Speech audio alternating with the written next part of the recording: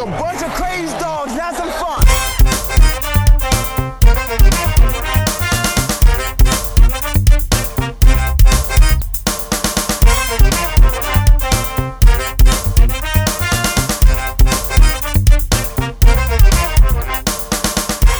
Ladies and gentlemen, what is up?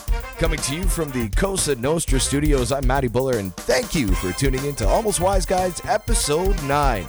This is our look at the upcoming Week 9 games across the NFL, and this episode is everything you ever wanted in a podcast, including our regular weekly picks, a visit from the commish, and, of course, Donald Trump's going to be by with his POTUS picks. But first, with me as always from Almost Wise Guys Central is Andy, the prognosticator Attridge. Hey, Matty, how's it going? Great, buddy. How are you? Not bad. Let's talk about last week. It was interesting in a lot of facets. One of them being that none of the matchups of all the games that played, none of them featured two teams with winning records. I don't know what that says about the league, but that's kind of odd at that point in the season. But that being said, the Thursday night game, which we've said over and over, is not a good product. Garbage. It increases the risk of injury, the coaches don't have enough time to properly prepare, and it messes up office pools and fantasy leagues. Well, what happened? One of the highest paid players in the league left the game in concussion protocol. Miami failed to score any points, and we were left watching Ryan Mallett duking it out against Matt Moore. Yay! Boo! Boo! But don't just listen to me or Matty. Here's what Mark Lazarus, the chairman of NBC Broadcasting and Sports, said last week to the Sports Business Journal about too many games. Let me get this right here. I do believe that there is a lot of football on, and by the time you get to Sunday, there could be a fatigue. Then on Wednesday of last week, Fox CEO James Murdoch said, "You are asking a lot from customers to watch games in every time slot in the NFL." I'm only being this critical because I really want the league to do well, but you sort of get the feeling that they've recently become complacent, and they seem to be taking a very loyal fan base for granted. They believe that anytime there's something televised with the shield slapped on it, the people are automatically going to tune in. And for the most part, that has been true. I'm guilty of it myself. I think the reason why the league became so successful to begin with over the past few decades is that all the games, with the exception of Monday Night Football, were concentrated into a 6-hour window. And it even used to be that the Sunday night game had two teams with really no expectations of making the postseason. And I have no problem with having Saturday games when the college season's over. But right now, this is getting to be a little bit too much, and I think the entertainment value is being diluted. So back to our picks from last week. We started out really well. Woody, my dog, is now 4-1 against the spread in his last 5 with his Baltimore prediction. We had picked the Vikings for the really early Sunday game in England. We did quite well in the other early games, being on the right side of 4 of them. But the late afternoon game in Washington, the Sunday night game in Detroit, fucking the Lions. The touchdownless Lions. Yeah. And the Monday night game in Kansas City, well, we were. Look, I know what I told you to do, but when I told you to do that, I was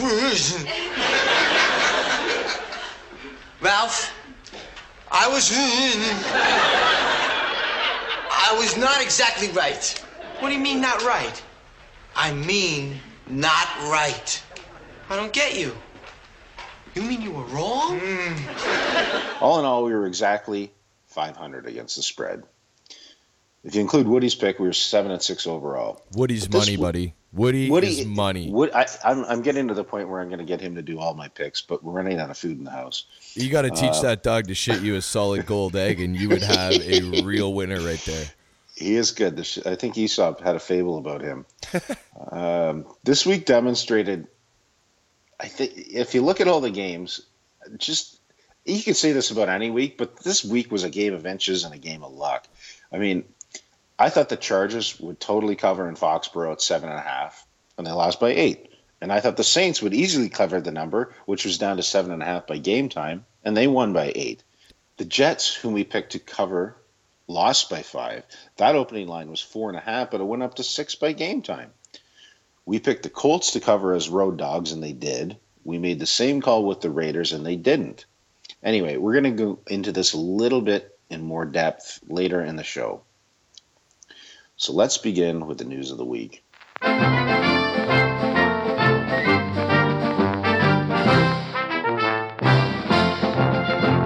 Congratulations to the Houston Astros, who won their first World Series championship in franchise history.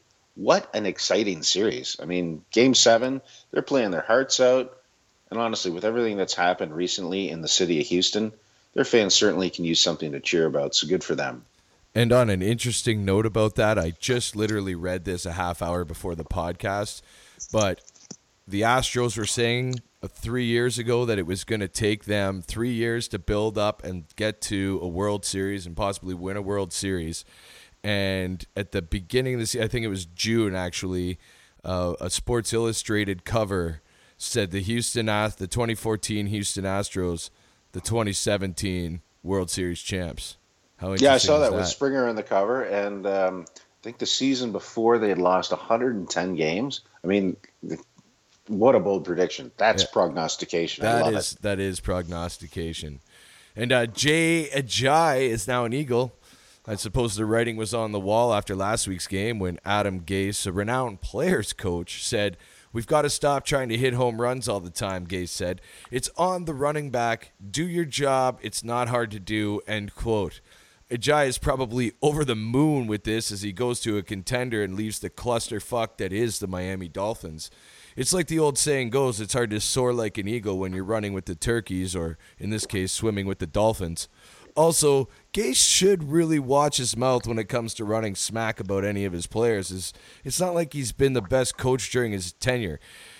He didn't even know that his O-line coach was all heffed up on Bolivian marching powder until the video surfaced online. Coach him up, Badham. Cocaine's a hell of a drug. All right, Matty. Jimmy Garoppolo is now a San Francisco 49er. The Niners. Let me say that again. Jimmy Garoppolo is now a San Francisco 49er. The former Eastern Illinois Panther was traded from the Patriots as the confident backup for quarterback Tom Brady and is now in the Bay Area. The Niners gave up a second-round pick for him next year, but for salary of just under $900,000 this season, kind of seems like a no-brainer for San Francisco. The situation in New England sort of reminded me of one in San Francisco back in the late 80s, where Steve Young was the highest paid backup quarterback in the league at $1.1 million. But he just wanted to play. Those were the days where guys like Joe Montana didn't talk about playing late into his 40s, so it was simply a waited out scenario for Young. And the other thing I want to talk about this trade, I think the Patriots got the raw end of the deal because I think they probably could have got more than a second-round pick. Yes. The Browns glaringly need a quarterback, and you know that they were in those conversations, and they historically are willing to give up a lot more than that for a lot less. But Bill Belichick, 1995, gets fired by the Cleveland Browns. Do you think the hoodie ever forgets? So this is a little bit of a to Cleveland, and let's see how it plays out. Now it's actually kind of like call it a wife swap, but not a wife swap. It's a quarterback swap because Hoyer is now a New England Patriot that they picked up waivers. So very interesting thing. I'm excited as a 49er fan. I think it's great. Now, on to some grim news, and this is breaking as of when we are doing this podcast, which is the Thursday night. And Deshaun Watson in practice today tore an ACL.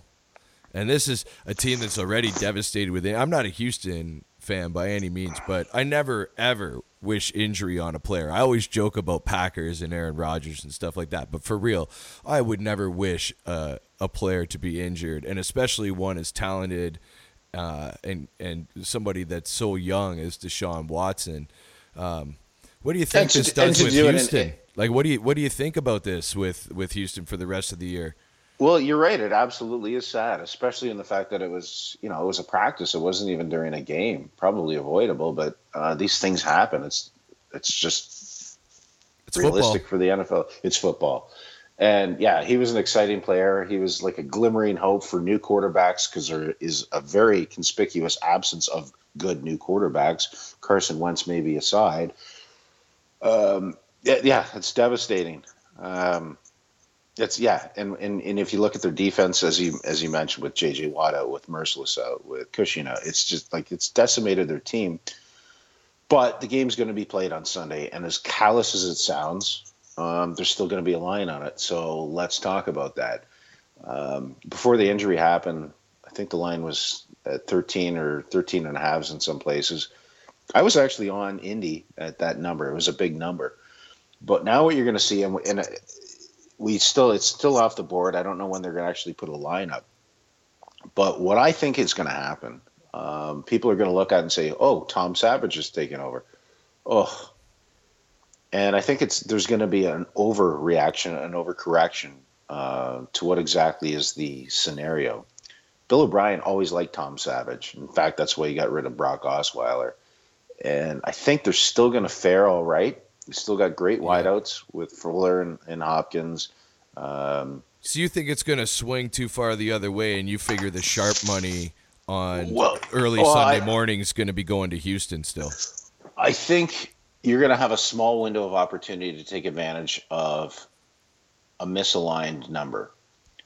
I don't know what it's going to go down to, but I would expect it's going to be below a touchdown. And I think for a small time, that's probably a good number to take if you're a Houston backer, because it's probably going to bounce back up to over a touchdown. Because I saw a lot of sharp guys talking about just Indy in general while Deshaun Watson was healthy. So the line's going to bounce around like a ping pong ball. But if you're paying close attention to it and you like Houston, take it as soon as it comes back on the board, because it's only going to go up from there. Now, Marshawn Lynch was practicing at his alma mater. That's Oakland Technical High School.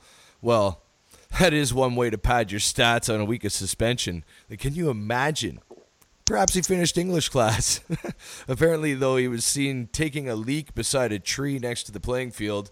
When called out about it, he showed both respect and fear of the on-duty hall monitor. I'm here so I won't get fined. But for real, though, who gets mad at a guy for taking a piss outdoors? We're guys. The world is our urinal. And for the record, I love Marshawn Lynch. He's a great bunch of guys. And lastly, it is Breeders' Cup weekend. And the horses are running at Del Mar. Maddie, do you have any good selections? Ponies. Unfortunately, though, I don't. When it comes to horse racing, I have to be really honest with you guys. I'm a complete dummy. I enjoy going to the track, though. I actually do. I enjoy laying down some money, but it's blind luck for me, usually going by names, or I like the way somebody gave me a pick on a horse or a good jockey or something like that. Well, I'm not a huge horse racing guy either, but I do know that Gunrunner has won 5 of his last 6 starts. The only loss coming to that of Arrogate in Dubai. It's not a terribly bold prediction at 2-1, but I like Arrogate to narrowly beat out Gunrunner. Now, if you just want to have a little bit of fun and go with a horse with longer odds, consider Churchill, the Irish thoroughbred, who had won 5 of 6 races in 2016. Provided the trip across the pond doesn't affect this 3-year-old, it could be a good pick at 16-1. Now, before we get to our weekly picks, I want to let our listeners in on a little something about Matty. He'll be turning 40 this week. Now, Matty isn't one to toot his own horn, but most guys, when they turn 40, usually have a big party out at a bar, invite a bunch of friends, and proceed to have way too much to eat and drink. Not Matty. Exactly 4 days after his 40th birthday, Matty will be competing in his first official boxing match, and doing so against a 26-year-old. Matty has been arduously training for about a year now and believes that he is up for the task. I checked at the Red Rock Sportsbook, and there currently is no lineup for this one yet. I'm not entirely sure why this is off the board, but it could have something to do with the fact that the AARP is protesting the league for allowing this match to even happen. Totally kidding, Maddie. On behalf of myself and our listeners, we wish you good luck. Thanks, buddy. I'm pretty excited to put all my training to the test, and now, ahead of the fight, here's my mentor and everyone's favorite retired boxer, The Contender, discussing his time as a hockey goon in the Iron Leagues. The Contender here. My pops was the former heavyweight champ, and I trained hard at the foot of the master. I never won a belt because my career was short-lived when I discovered my real passion, being a goon for a hockey team. Just like my dad, I've taken a few too many hits to the head, and I've got a tendency to lose it on people over some simple misunderstandings. So I retired, though, after a good run in the Iron League, but I miss putting on the foil. So Mrs. Contender and I joined a mixed rec hockey league for some fun. My wife was putting on a clinic between the pipes during last week's game when some hotshot flies down the wing, rifles a shot so hard it split the webbing of her glove and went in the net.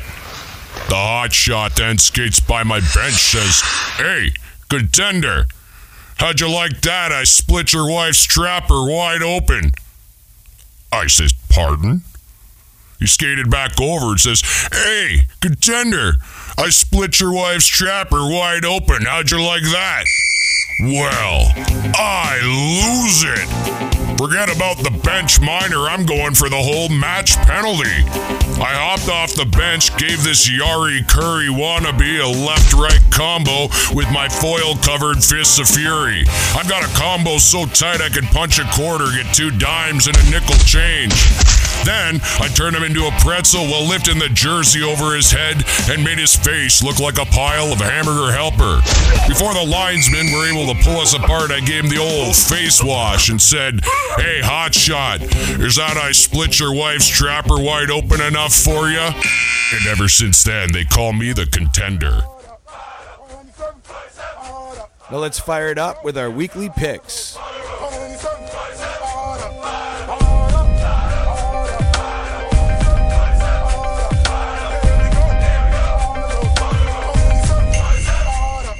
All right, the Thursday game between Buffalo and the Jets had the Jets at the closing line of +3.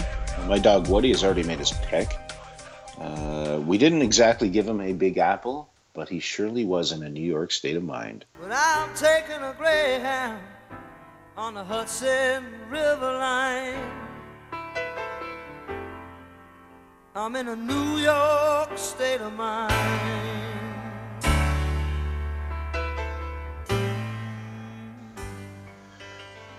All right, moving along to the next game, there is the Cincinnati Bengals at Jacksonville. Jacksonville are now 5.5-point favorites, the total being 39. As far as we know, Leonard Fournette looks like he is back in the lineup for the Saxonville Jaguars. This will take a lot of pressure off Blake Bortles, who really isn't equipped to have 2 consecutive 300-yard passing games.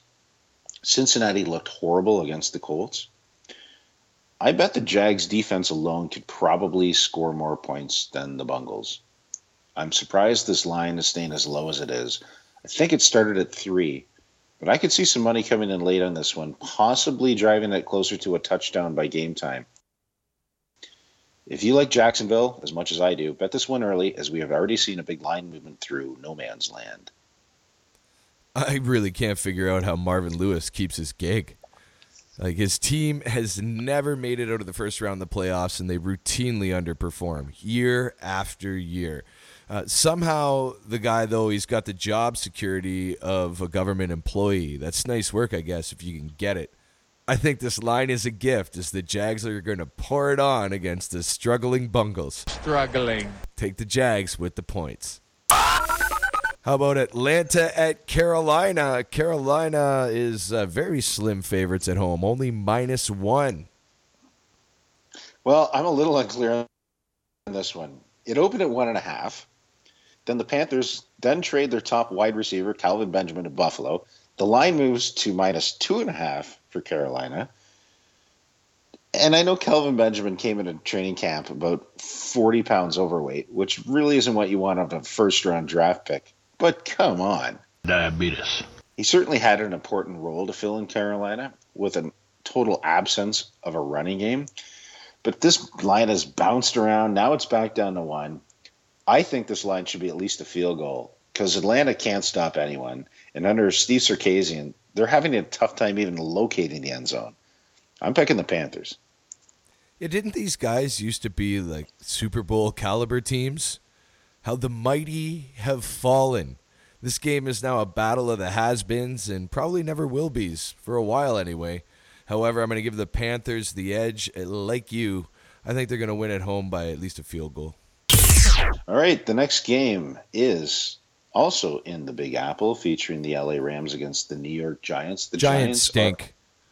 The Giants stink, which is probably why they're 3.5-point underdogs at home. Yeah. Very low total of 41.5. Should be 15-point underdogs as far as I'm concerned. They stink. I would think so. What's unique about this one is that both teams are coming off a bye. The Rams have won games in 4 different time zones, including Greenwich Mean Time. McVay has this team ticking on all cylinders. They're playing well on all sides of the ball, which really isn't that much surprise, considering they have John Fassel looking after their special teams, Wade Phillips coordinating their defense, and McVay himself calling the offensive plays. It's an all-star cast. It would seem to be on the sidelines with guys holding clipboards. The Giants, on the other hand, have simply looked dreadful this year. They stink. Their entire receiving core has been decimated with injuries. Odell Beckham Jr., come on. He's out. Hopefully this week kind of mended some of those wounds. Here's an interesting stat, Maddie. The Giants are 0 for 7 against the spread in their last 7 at home against West Coast teams. So this is what I'm going to do. I'm going to bet against the home team playing near Greenwich Village and backing the surging Rams. Yeah, like the spread's only 3.5. That's a gift. Jump on it. I've been selling the G-Men all year, and there's no way I'm about to start buying them now. They are terrible. And the receiving core decimated by injury. Manning looks like he's at the end of his playing days. And, rightfully so. The guy's had a great career. But still, he's at the end. He's not doing so well. On the other hand, the Rams look great. Their defense leading the way. A rookie QB who's making the future look very bright for this club, man. You got to wear shades. Jared Goff's good. Jared Goff's good. Oh, he's good. And Gurley is good as well, man. So even though they're crossing the country to play in New York, they're still by far a better team. I agree with you, buddy. Take the Rams to cover. Yeah, that's a good pick.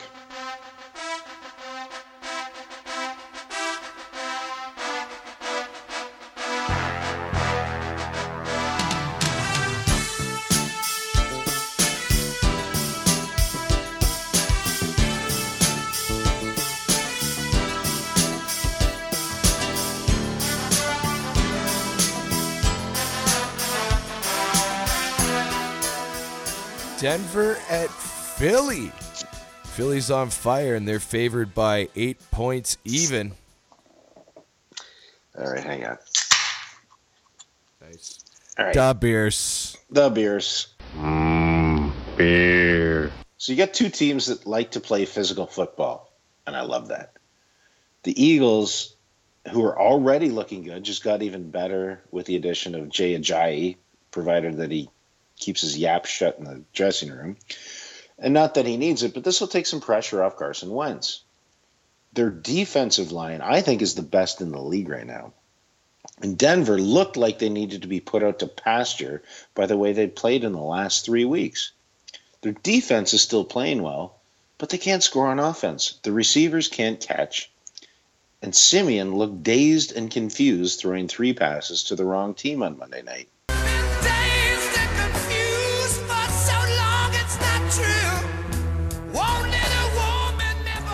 It's hard to set a line over a touchdown against a team that won the Super Bowl less than 2 years ago. But exit Trevor Siemian, enter Brock Osweiler.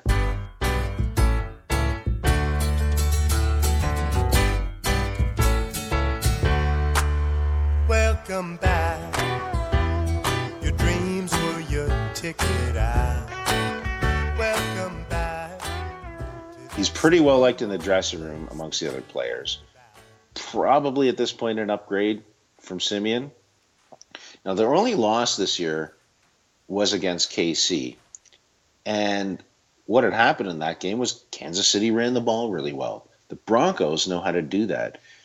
And if you look at the game the Broncos had against Kansas City, they allowed 29 points. But that was with 5 turnovers. That's not likely to happen again.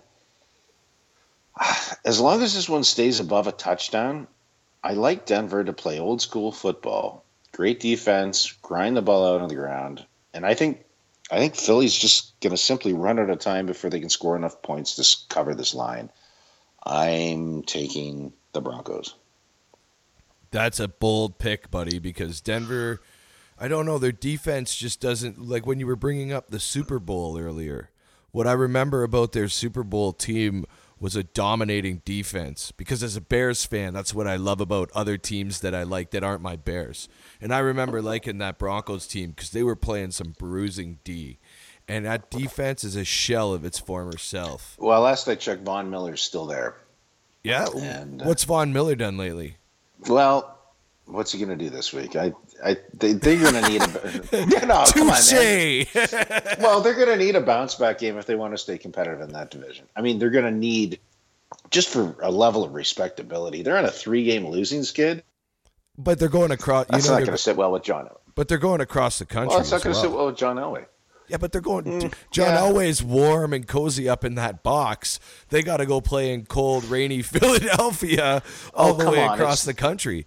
It's the warm city of brotherly love. Oh yeah, Philly fans are known for showing their love, aren't they?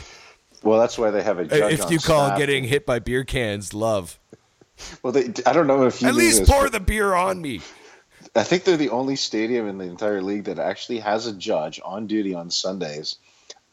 Just to process people to get arrested during the games. Yeah, I think somebody needs to call Judge Wapner. That's it. Oh, boy. That's it. You blew it. You don't get to see your program. It's finished. 1 minute to Wapner. 1 minute to Wapner. 1 minute to Wapner. 1 minute to Wapner. I had you in there, Ray. You were in there. Defendants, plaintiffs, you had it all. They are in there making legal history, Ray. Legal history. Oh, boy. What is going on out here? I'm sorry, ma'am. I'm very sorry about that. That man right there is my brother. And if he doesn't get to watch People's Court in about 30 seconds, he's going to throw a fit right here in your porch. And you can help me, or you can stand there and watch it happen. We pick all the games because we pick all the games. People have office pools to deal with, but if you don't need to bet on a game, don't start with this one, trust me.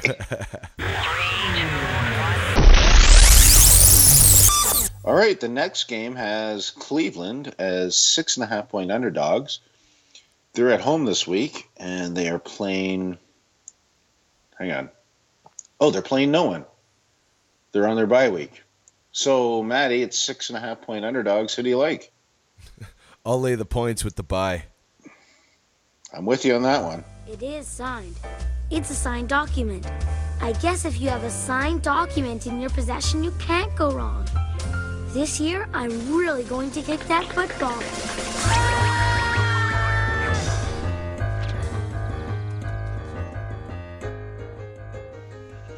Now, here's a story that totally encapsulates the entire Browns organization. They obviously realize that they don't have a proper starting quarterback. Ergo, they go to the Bengals and agree to a trade for A.J. McCarron, who, if you remember, played in Alabama and was one of only 7 college quarterbacks in history to win back-to-back national championships. Ironically, Cincy agrees. Then what happens? The Browns fail to file the necessary paperwork before the deadline. They have a guy on staff named Paul DePodesta, who's an ex-baseball guy, who went to Harvard. His title for the Browns is Chief Strategy Officer. Someone should be testing the water in Cleveland. Yeah, Paul DePodesta couldn't spell cat if you spotted him the C and the A.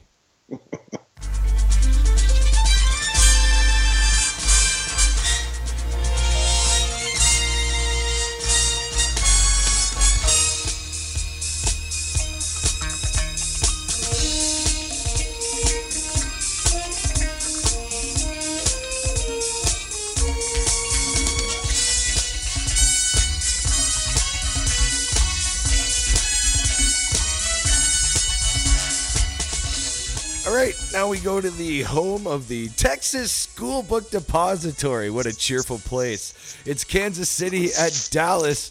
Dallas is actually 1-point favorites at home, but they expect it to be a shootout. 51.5 points is the over-under. Well, it's another Zeke's in, no, he's not weak. I think this time they are going to bite the bullet and just take the suspension. So he's back in time for the playoffs, so he's not playing.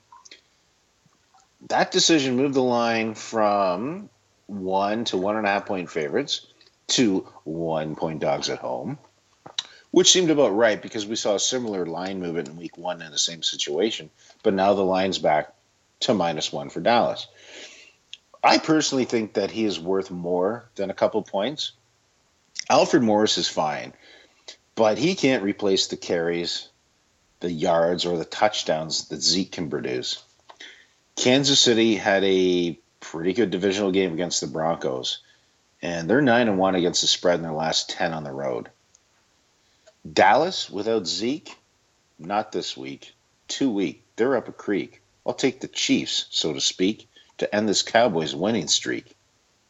Dude, this is a game of the week candidate. Casey is hot, playing incredible football on both sides of the ball. Dallas is no chump at home either. That being said, the Chiefs are on a mission this year. We're on a mission from God.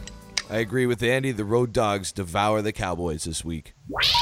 Please hang up and try again. Arizona at your San Francisco 49ers. The Niners are 2.5 point dogs. Well, I've been on San Francisco's side in most games this year, and not because they're my team, but because they've been playing hard, and with the exception of the last 2 weeks, have been an against-the-spread covering machine. We probably won't see Garoppolo playing this week, but his mere presence on the sideline has offered hope to fans and the players and the coaching staff. I think it's going to give them an emotional pickup. And if they want to put up a notch in the W column, this week is their best opportunity to do so. With Carson Palmer out and no viable replacement for David Johnson, the only thing that the Arizona Cardinals are going to finish first in this year is alphabetical order. Now, seriously, the only teams that they've beaten this year are the Bucs, the 49ers, and the Colts, and by a very unimpressive combined 11 points. The 49ers are 9-2 against the spread in their last 11 divisional games. I'm picking the San Francisco 49ers. Yeah, but dude, your team couldn't even come close to covering a 13.5 point spread last week, and have lost my confidence till I see Garoppolo under center and they learn how to play defense. And as you can tell, that's probably sour grapes because I lost money betting on them covering that 13.5 point spread last week. I'm taking the Cards on the road out of spite. Hey, good for you. I'm really proud of you, Matty.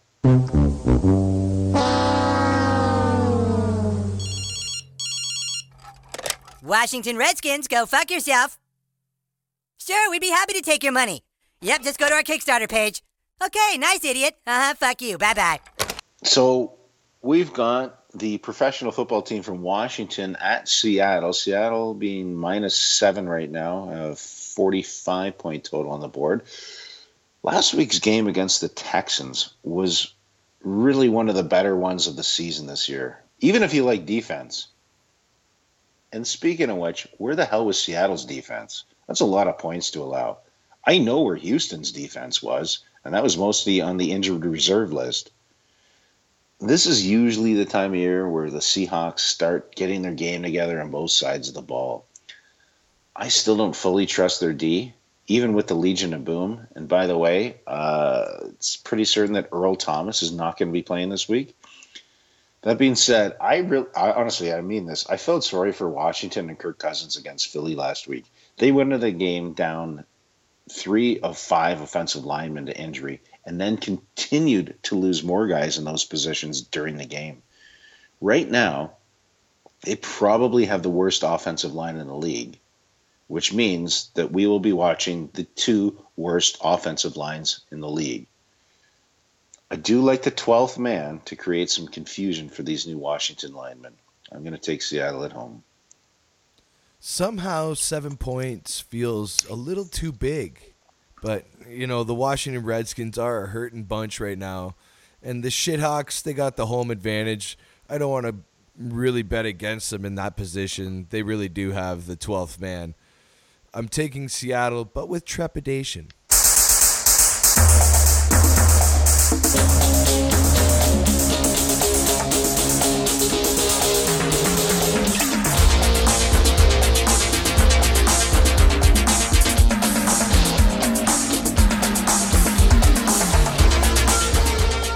Sunday night, Oakland Raiders at Miami. Miami are 3-point dogs. What say you, Mr. Prognosticator? Well, I mean, if this was August and you're looking ahead, this kind of looked like a pretty good matchup. Both teams would have realistic playoffs hopes. What do you say about a team that lost to the Ravens 40-0? I'll tell you what I say. Bounce back time, baby.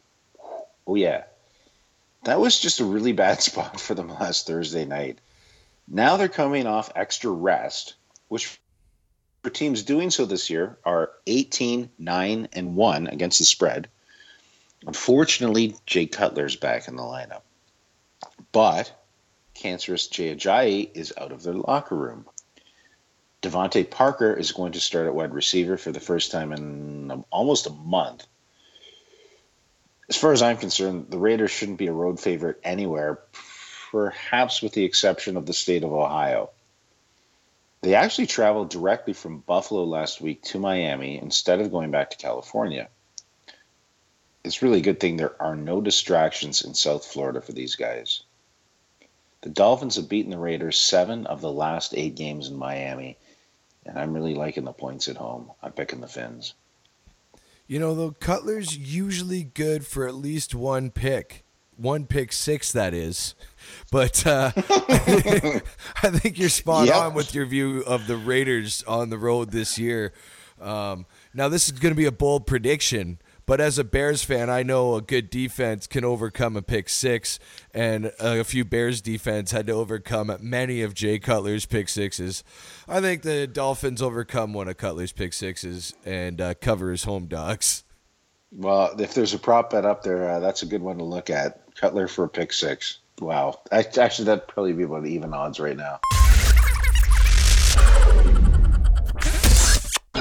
All right, Monday night. All of Andy's rowdy friends are coming over to watch Detroit at Green Bay. The Pack are favored at 2.5. Pardon me. The Pack are 2.5-point underdogs. Yes, they are. They are indeed. Without Aaron Rodgers, they're going to be underdogs probably for the rest of the season. But for anyone that follows the NFC North division, this stat probably isn't going to be a surprise to learn that in the last 25 games at Lambeau against the Lions, the Packers are 24-1 straight up. Now, mind you, none of those games featured Brett Hundley, but I've heard reports this week that Aaron Rodgers was going through game tape of the Lions with him, and they were doing a lot of extra work, and he's really coming into his own. So coming off the bye week with that extra few days to prepare, I think Mike McCarthy is going to incorporate some quote-unquote wrinkles into their offensive game plan. So look for some weird stuff to happen. Detroit couldn't even score a touchdown against the Raiders. In fact, it was the third most yards ever recorded by a team that never scored a touchdown last week in NFL history. I thought Green Bay would have rallied a bit more at home against that Saints game a couple weeks ago, but the Saints are looking good now, and Detroit is really inconsistent. This one's going to come down to the red zone, and let's talk about that a little bit further. The Detroit Lions are 27th in the league in touchdown efficiency in the red zone at 45%. Maddie, do you know who has the best? Philly? Nope. Houston? Nope. It is the Green Bay Packers at 73.9. And I'm well aware of the fact that Aaron Rodgers has most to do with that statistic. But at this spot at home, I'm loving the Cheeseheads, and I'm picking the Packers. I just have one bone to pick with you about a stat there, brother. That 24-1 straight up at Lambeau against the Lions. That was against a bunch of suck Lions teams, and their quarterbacks were Brett Favre and Aaron Rodgers, neither of whom are showing up in a Packer uniform this week. What the hell is Brett Favre doing here? I'm in town to play the Dolphins, you dumbass. However, I have to caveat emptor to our listeners. You should probably listen to Andy on this one. As a Bears fan, I'm pretty biased. I think Green Bay sucks. I hate them and their puke green and yellow uniforms I've been forced to look at my entire life since I was just a little guy. And, I have strong dislike for the Lions as well. They've just never really caused the Bear any issues because they've always sucked even worse. Yeah, well, they've caused their own fans a lot of heartache as well. And that continues this week. Yeah. Bring back Wayne Fonts. Oh, yes.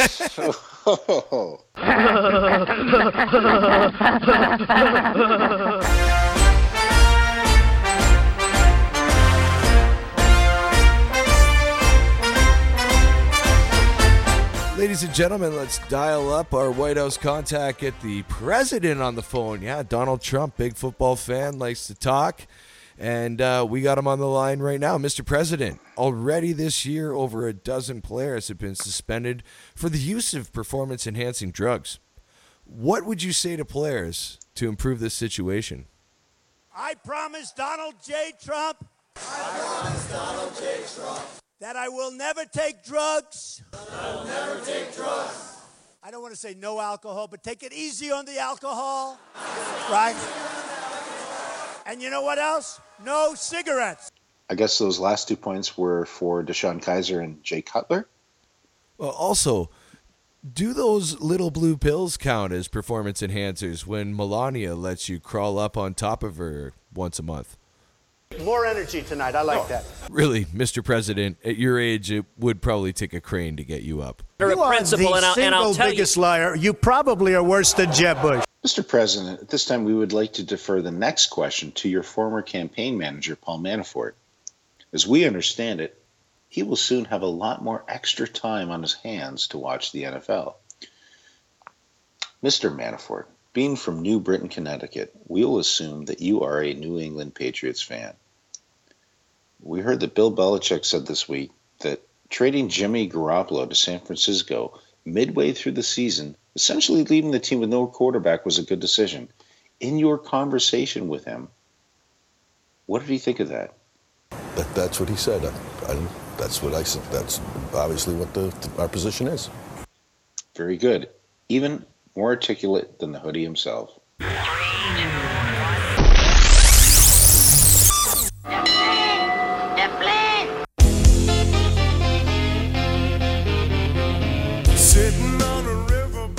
Now it's time for a visit with our good friend, the commissioner for my fantasy football league, for a fantasy football update. Mr. Commish, how do spreads and totals affect your decision to activate one player over another at skilled positions? That's a good question.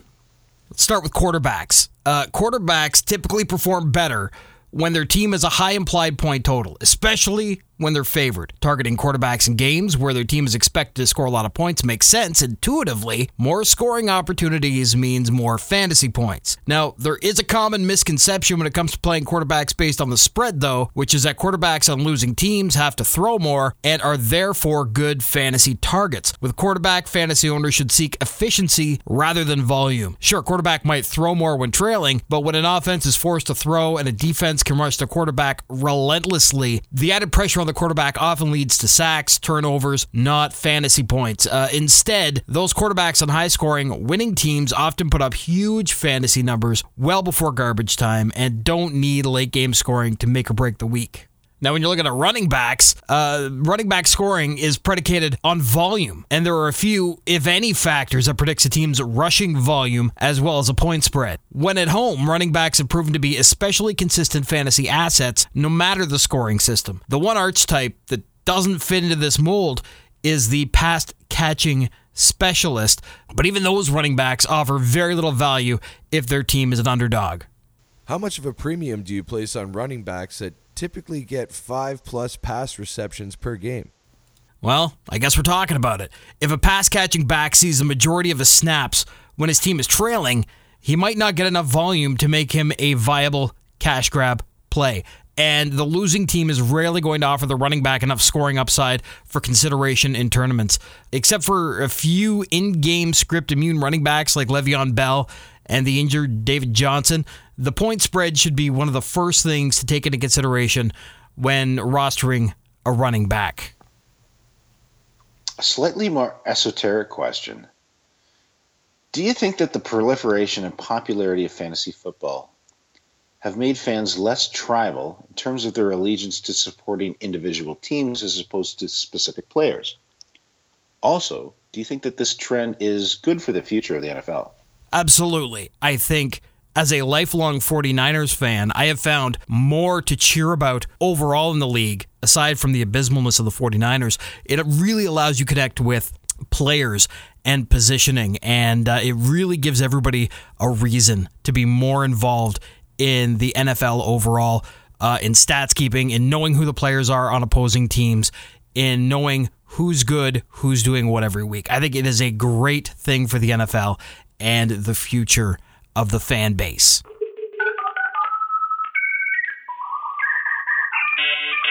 Now we're going to get Andy to reach into his bag of goodies and give us a couple nuggets of info in a little segment we call the Prognosticator's Potpourri. Well, we talked about it before, and now we're going to get a little more in depth into it. Mathematically, this past week was a rather odd week. As we know, most games are typically decided by either 3 or 7 points. This past week, of the 6 games decided by 1 score or less, only one of them fell of those key numbers. The other 5 had differentials of 1, 2 of them had 5s, and 2 of them had 8s with the Saints and the Patriots. Well, why do you think that is? I think it has to do with a few things. First off, having the extra point kick move back 13 yards to the 15-yard line certainly affects this. Also, with the overtime rules the way they are now, with both teams likely having a possession, means that a 5.5-point spread now becomes quite significant. You also have teams like the Steelers who game plan around going for the 2-point conversion early in the game, even when they aren't even doing so out of necessity. In a sample size of 2,670 games between 2003 and 2015, more games were decided by 3 points than anything else. No surprise. 18.7% was the number. A distant second was 7 points at 11.5%. So almost 1 in 3 games were decided by these two margins. Conversely, 5 and 8 point differentials, which we saw 4 times last week, accounted for only 7.7% of games within that 12-year time frame that I mentioned earlier. There was a time not so long ago that any spread over 4 and under 6 was considered no man's land. But those have now become quasi-key numbers, and people have to pay attention to sort of line movements in that range. And that's my point. He's one of those idiots who believe in analytics. Get those nerds! Nerd! Nerd!